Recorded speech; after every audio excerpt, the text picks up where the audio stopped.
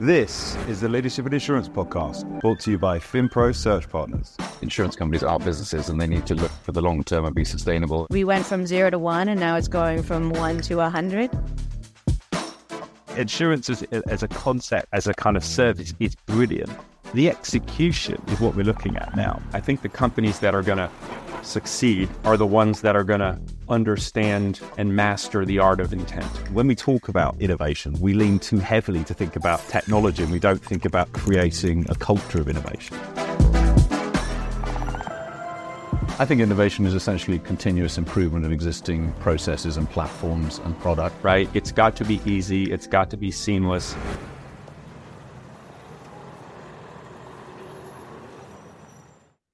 Good morning and welcome to the Leadership in Insurance podcast. I'm your host, Alex Bond, and I'm very lucky today to be joined by Bobby, who's CEO of Rainbow. Bobby, good to see you. How are you? Cheers, Alex. I'm doing well, thanks. Thanks for having me. Good. No, not at all. You've gone full branding. I like that. We've got the backdrop. We've got the I've got the zip up fleece as well. So I'm always really jealous of that. That's why I'm pointing it out. I've been looking at that at the moment, but I'm trying to avoid going down the Patagonia road because then I'll just look like a finance bro and I've got enough problems. I work in recruitment. I've got enough bad reputations. So, look, Bobby, before I get sidetracked, it'd be really nice to introduce the Rainbow business because I think you've got a really interesting story to tell. I'm looking forward to this conversation. So, yeah, please introduce yourself and the Rainbow business, please. Sure. So I've been working in insurance for about 8 years, was working in software and the technology industry more broadly for about 8 years before that too. And this is my second insurtech that I've started. Rainbow is almost 2 years old. We're a couple weeks away from our 2-year birthday, and it is an MGU that is focused on small commercial insurance. We have a few things that make our approach unique, but ultimately it's all about customer centricity and sort of having a specialized underwriting approach and doing that all with modern technology that we build in-house. And our engineering team is sort of a key part of our team and our value proposition, and we'll talk about that together. So that's Rainbow at a high level. Brilliant. Thank you very much. I think that's the important thing because I think outside looking in, we started talking and I wanted to say, I don't want to say just a digital MGU because that sounds, disrespectful to, some of our kind of insurtech brethren that we work with. But part of me was like, where's the interest here? But I think what I found interesting is that you're building your own tech. So I kind of wanted to ask you, like, why did you choose to go down that route? And, where did you think potentially there were some gaps that you needed to address by building your own technology rather than, for example, put it together with some of the platforms that are out there already? So I think that's very much a result of just the team around us and my co-founders and our Mhm. culture. So all of us, myself and my two other co-founders, are really from technology first. Like we started our professional careers working in technology and software development and sort of found insurance as this great opportunity to use software to create value. So it's kind of one of those things where we can't help ourselves, but want to build the software ourselves. And like anyone, I think, who is very particular about seeing things done a certain way, it's hard to substitute that with a number of off-the-shelf solutions. You'll kind of always be thinking about like, it doesn't, there's a seam here and I want it to be perfect and we're going to have to do a manual process here. And that doesn't mean that we don't have to do manual processes while we're building software because it's time consuming and there's a lot that goes into it. But we just felt like having sort of a whole cloth solution that we had built ourselves would give us complete control and flexibility in terms of what we wanted to do. It would reduce the likelihood that a key part of our stack, like the company gets acquired by another company and then has to force us to go in a different direction. A lot of times those types of news events happen, when you least want them to happen, right? As things are starting to work, you're like, oh, I'm gonna have to rebuild this whole thing.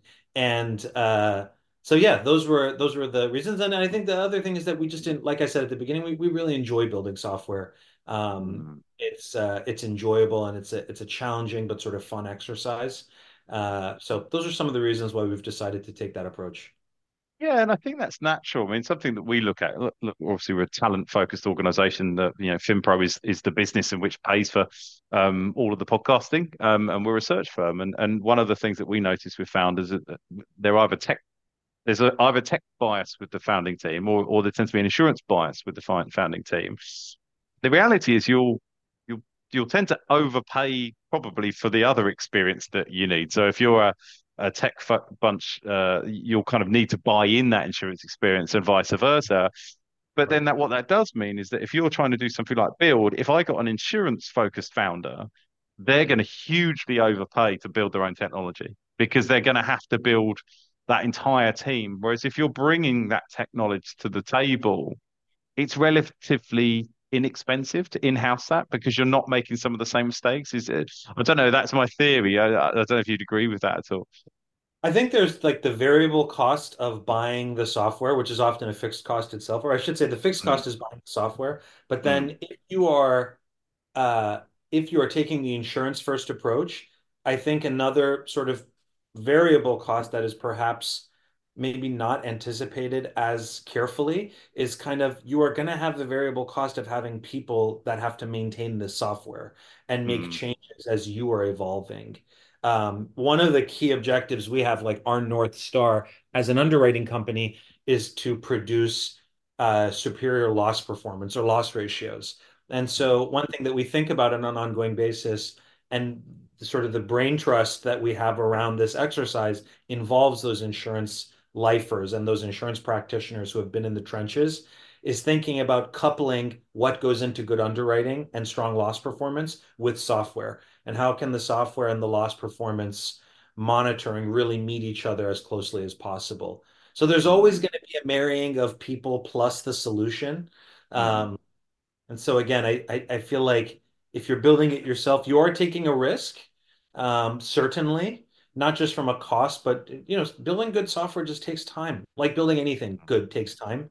And mm, that's one of those things that it can be harder to forecast, especially if you haven't built it before. So, but mm. like you said, we've added insurance practitioners from the very beginning. One of our very first hires was an industry veteran who has over 20 years of experience building sort of small commercial focused MGAs.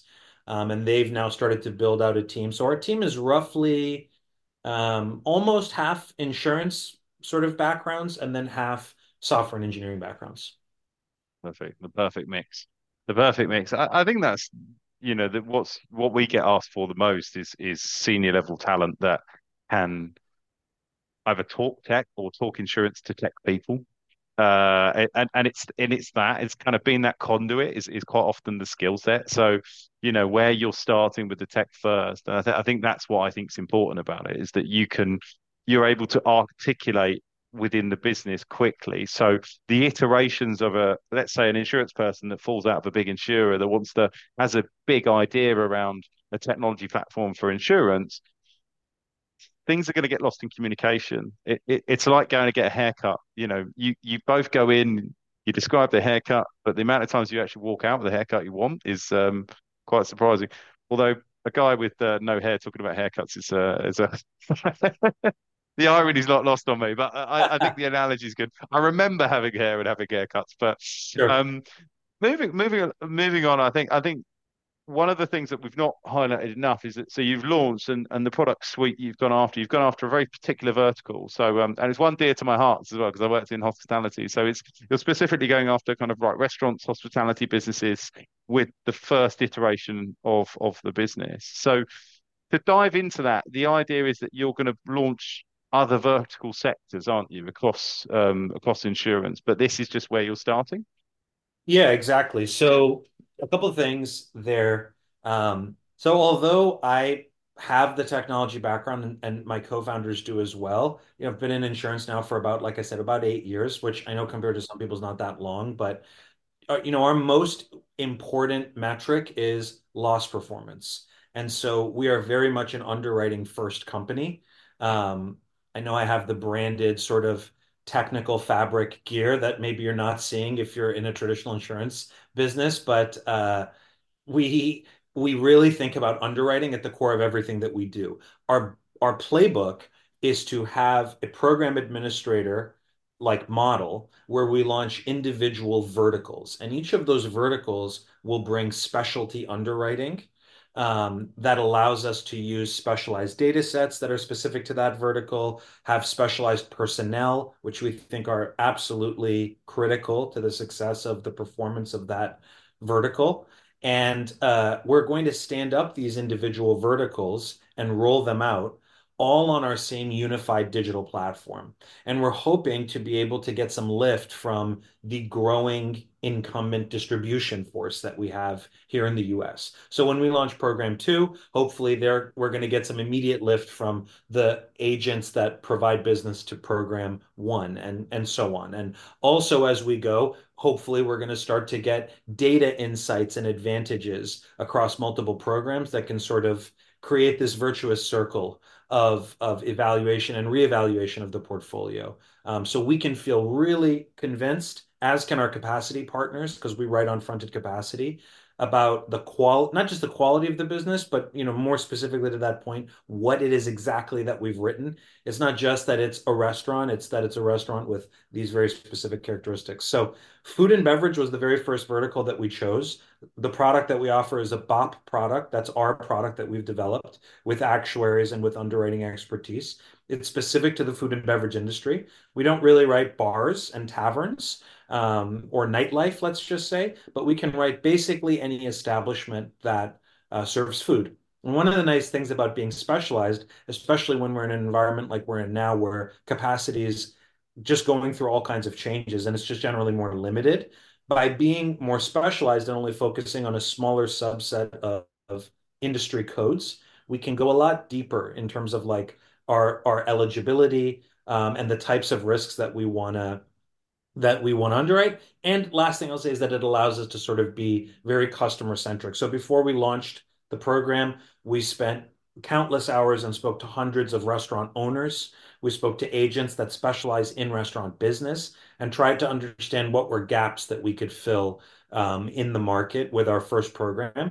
And a lot of those sort of capabilities are the things that we want to replicate as we go into these other verticals. So that's a little bit about sort of the playbook and then specifically like why restaurants. I mean, I think there's like a couple different reasons. One, sort of at the emotional level, me and the rest of the team just genuinely liked the concept of restaurants. It's an environment that all of us pretty naturally have spent time in. We've all been to restaurants. We all enjoy eating.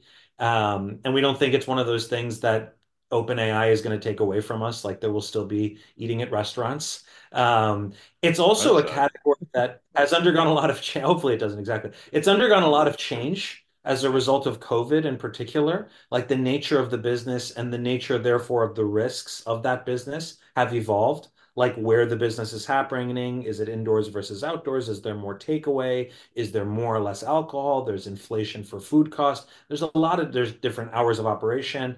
There's staff changes all the time. These are all things that like really change the risk. And then the third big reason is that we didn't really feel like restaurants were like the average capacity provider's favorite category. Like not a lot of people were coming to us being like, we really need a restaurant program. And as we dug into that, we're curious people, and we dug into that, we're like, well, but why is that? Like, it's huge category. Like, of course, you all have some restaurant business in your book. We heard consistently that most of the capacity providers just weren't as confident as they would like to be about exactly what was in their restaurant book and their portfolio. They didn't feel like they had a good feel for the business, basically. And so now you see a lot of carriers sort of pulling out of the class entirely or really curtailing their appetite. And so that created kind of hopefully a right place, right time opportunity for us. We have an admitted product too. Last thing I'll say is it's an admitted product. And so we roll out state by state. And I think as we've gone into more and more states, we've definitely seen that a lot of those points in our thesis have so far proven to be true. Yeah, yeah. No, I think it's really interesting, particularly that point around, no one's screaming to necessarily write this business because I think if you take a blanket view of restaurant food service industry, it's quite risky business for not particularly high premiums so but I think that's in exactly it's in the detail and it's so fascinating. This is what insurtech is doing for us, right? It's allowing you to probably quite quickly with good tech actually drill down onto what is this business. And like restaurant A and restaurant B may look the same, but how much are they doing kind of external? How much is that? What is their footfall? Like how much, do they sell alcohol? If so, how much? And just like getting into the kind of nitty gritty of actually what this business really is like. Two restaurants can look externally very similar, or certainly on paper very similar, whether it's revenue, location, but actually be intrinsically very, very different businesses and therefore much riskier businesses. I speak with some authority. I used to work in restaurants for a long time. In fact, before I entered the insurance industry, that was all my I still love it. I mean, it's very dear to my heart. Lots of my friends still work in the trade and run restaurants in London, and yeah, it's a fascinating sector, but it's a classic sector where I think we're too guilty of looking at what's the turnover, how many people work there, what's the location, and that's about it, and then we kind of blanket price it. So it's really opportune for a business like Rainbow to turn up and go, we can one do better than that from a pricing perspective, and that's internally delivers to your goals and your investors' goals to say, like, let's be a really good underwriting operation. But the other side of it, which is important, which is what you said as well, is that customer experience has probably not been great. And I was wondering what your customer kind of feedback has been since you've been able to offer them this slightly more bespoke experience. Because if it's anything like recruitment, if I run a recruitment business and they go, what's your turnover? How many staff you've got? Where are you based? But it's nothing like, working for. So we're a search firm, we're senior level. We only do permanent placements. If you talk to a business of the same size, same turnover that places low level temporary contractors in kind of warehouses, it's an inherently riskier business. But it doesn't look, they look the same on paper in terms of the questions we've been asking. So, yeah, what's been that kind of feedback from the kind of customer base 2 years in? So, although we are 2 years in, we only started writing business about 6 months ago. So, in the 6 months that we've been live, the first 18 months were basically spent building the platform and the team and getting the resources and the capacity and everything. And now a lot of those pieces are going to be extendable to those next programs. And so we plan to launch subsequent programs a lot more efficiently while continuing to scale the restaurant program. Mhm. So although restaurant owners are ultimately our customers, we don't really interact with the Of course. policyholders directly. All of our users and all of our distribution really happens through agents. And like Mm. I was mentioning, some of those agents that we work with are specializing in restaurants. Like they'll have a book of a certain size of premium.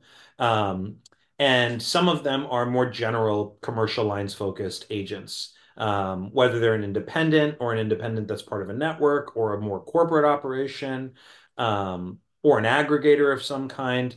We basically take a pretty broad swath of folks that we work with. The feedback from the agents has really been the following, and it's been pretty consistent. Number one, Rainbow is coming to market at an opportune time for us as agents who are trying to place restaurant business because we have fewer and fewer options for places to place the business. I think related to that, another thing that we hear is just a general skepticism from agents about, well, what's going to make sure that Rainbow lasts? Because most of the carriers that we've worked with that write restaurants will kind of dip their toe in the market. And then right as we're coming up to maybe the second renewal, they will just pull out of the market. And that's very Mm. frustrating for them as agents. Of course, it would be, right? So we're trying to take as long a term a view as possible. We're not really looking to win on price in every scenario, which is a lever that I think a lot of other insurtechs and small commercial have pulled. Um, Mm. we want to win on the combination of superior coverage and price, and I think that's important.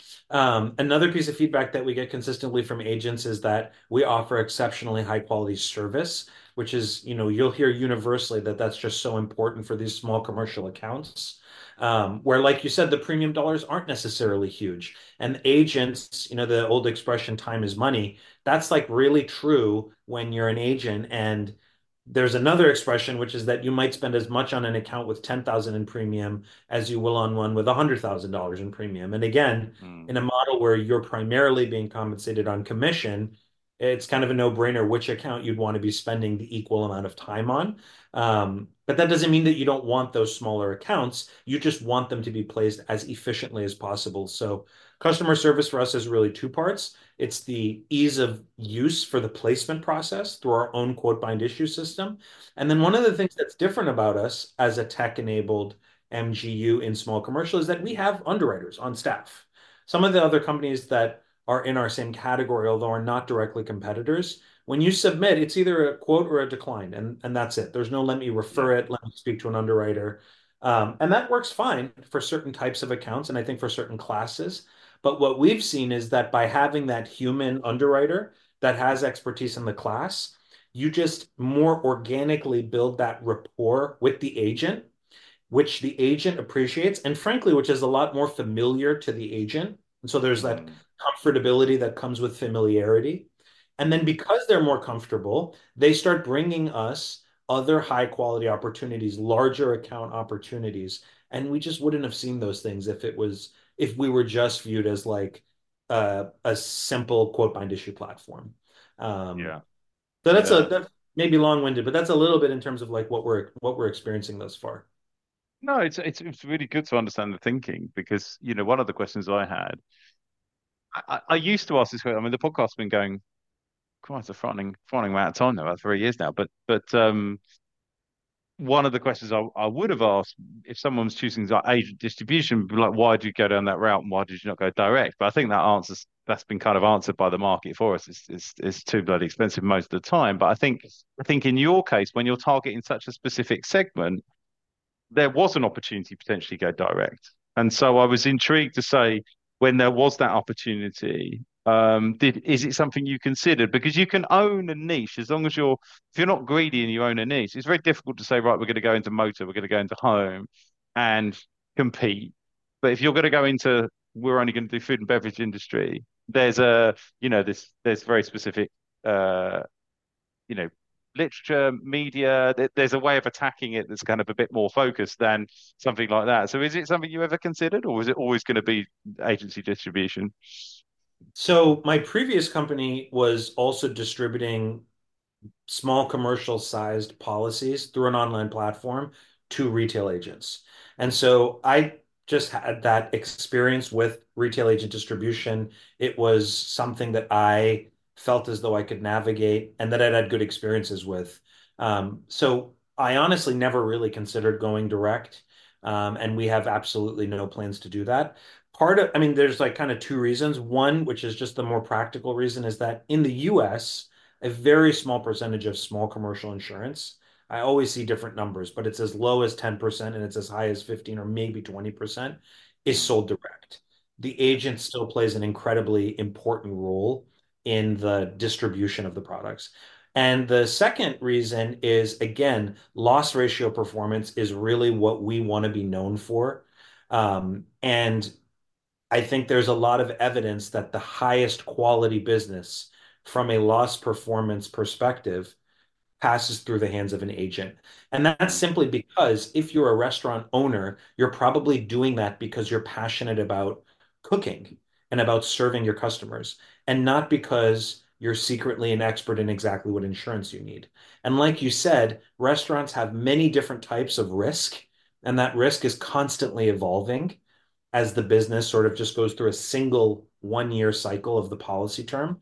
And if you don't have somebody who has experience saying, oh no, you really do need cyber insurance, or you really do need employment practices type insurance, or you need a certain limit for the type of cooking that you do, if you don't have that, that's what's gonna result in those kind of like very painful claim scenarios. And especially for restaurants that tend to operate with very limited cash on hand, one really bad claim can absolutely sink a business. And so, as simple as it might sound, just finding an agent and spending the time to tell them about your business so that they can find the right coverage for you, hopefully with Rainbow, that really does have a positive benefit to you as a business owner. yeah. No, I fully agree. Someone that uses an agent myself now, and I didn't used to because I want to spend my time doing the job that I do. So completely echo that. Talking about, we've mentioned capacity a few times. Who is your capacity partner? Why were they the right partner for you? Really kind of interested to dig into that. Well, if you're happy to share, I'm sure that's not hidden information. No, it's not. I mean, I'm definitely happy to. So this was one of these areas that was absolutely a blind spot for me. At Mm, my last company, PathPoint, we would only sell the products of other carriers. And so we never really had to go out and seek capacity for programs that we were trying to structure. But it was an industry that I was always sort of adjacent to. We were members of target markets and these other trade associations. So I would see that happening, and it just sort of seemed mysterious and alluring to me, but I didn't really know what goes on there. Um, I found that from my experience, finding the right capacity partner is actually quite similar to finding the right investor partners if you take on investment as an early stage company. So our capacity provider is Accelerant. They've been fantastic to work with. I was fortunate to know several of the folks at the senior leadership level of Accelerant and sort of thought highly of them. And so it was a natural type of conversation. And they've really been supportive to us as a admitted program, which has quite a few more moving parts as far as getting those products live compared to a non-admitted program. Um, but yeah, the experience was we came to market looking for capacity in Q3 of last year. So like arguably one of the worst times in recent history to go get capacity. And it was a very eye-opening experience talking to both the traditional company market sort of capacity providers and then those fronting specialists that would offer paper and or reinsurance. mm, And yeah, I think the keys for us were, again, like finding the right investor. It's important to get the right logo of an investor. Like I find that a lot of founders, especially first-time founders who haven't gone through the pain of making this mistake, try to just optimize for the logos of who invests. And they mm, put a lot less emphasis on what is their actual track record in the category that you are trying to build a company for. And who are the people who you can call and have hard conversations with when things don't mm, go as planned? Because mm, probably they've seen other companies make the same mistakes as you, at least some number of them. I find that that's like also very true with capacity. Most of the folks in the capacity world have been in the reinsurance or insurance worlds their whole career. They've seen huge programs blow up in a bad way. They've seen small programs become very big, like in a good way. And there are patterns that you can observe in terms of what the preconditions were for those things happening. Being able to pick up the phone and not feel like, "Ugh, I really don't want to tell this person this because I don't know what's going to happen." That is like incredibly empowering as an entrepreneur, as a founder of a business. And I think that really goes a long way. And the other thing is, I think you want to uh, find a part, and I realize that especially with the limited capacity in our market, and this is even more so true for certain categories that are particularly troubled or challenged right now, you don't have the luxury to say, well, I'm only going to work with the people I really want to work with. So this is very much like uh, I guess it's like a first world problem to have in terms of like having a partner that you're really happy with. Again, it's like make sure that you are back to that relationship piece. Like it's the type of partner that you're going to want to have a regular interaction with, not someone who you only have to check in with because it feels like an obligation. You want to have them help you grow the program because remember, they are ultimately the ones, especially in our case, Accelerants both our fronted paper as well as our reinsurance, which has been really nice because I basically just have one set of relationships to manage rather than two, which mm. may or may not have sort of different incentives that could be like misaligned. So that's another thing where we've been really fortunate. But again, shout out to Accelerant. They've been great partners and I'd recommend them to anyone. Um, it's just that like you want that alignment for them to want to see you grow. And just remember that they are the ones absorbing all the risk in most MGA Mm. models, right? So they very much have a truly vested interest to see you put good business on the books and do it in a way that's sustainable.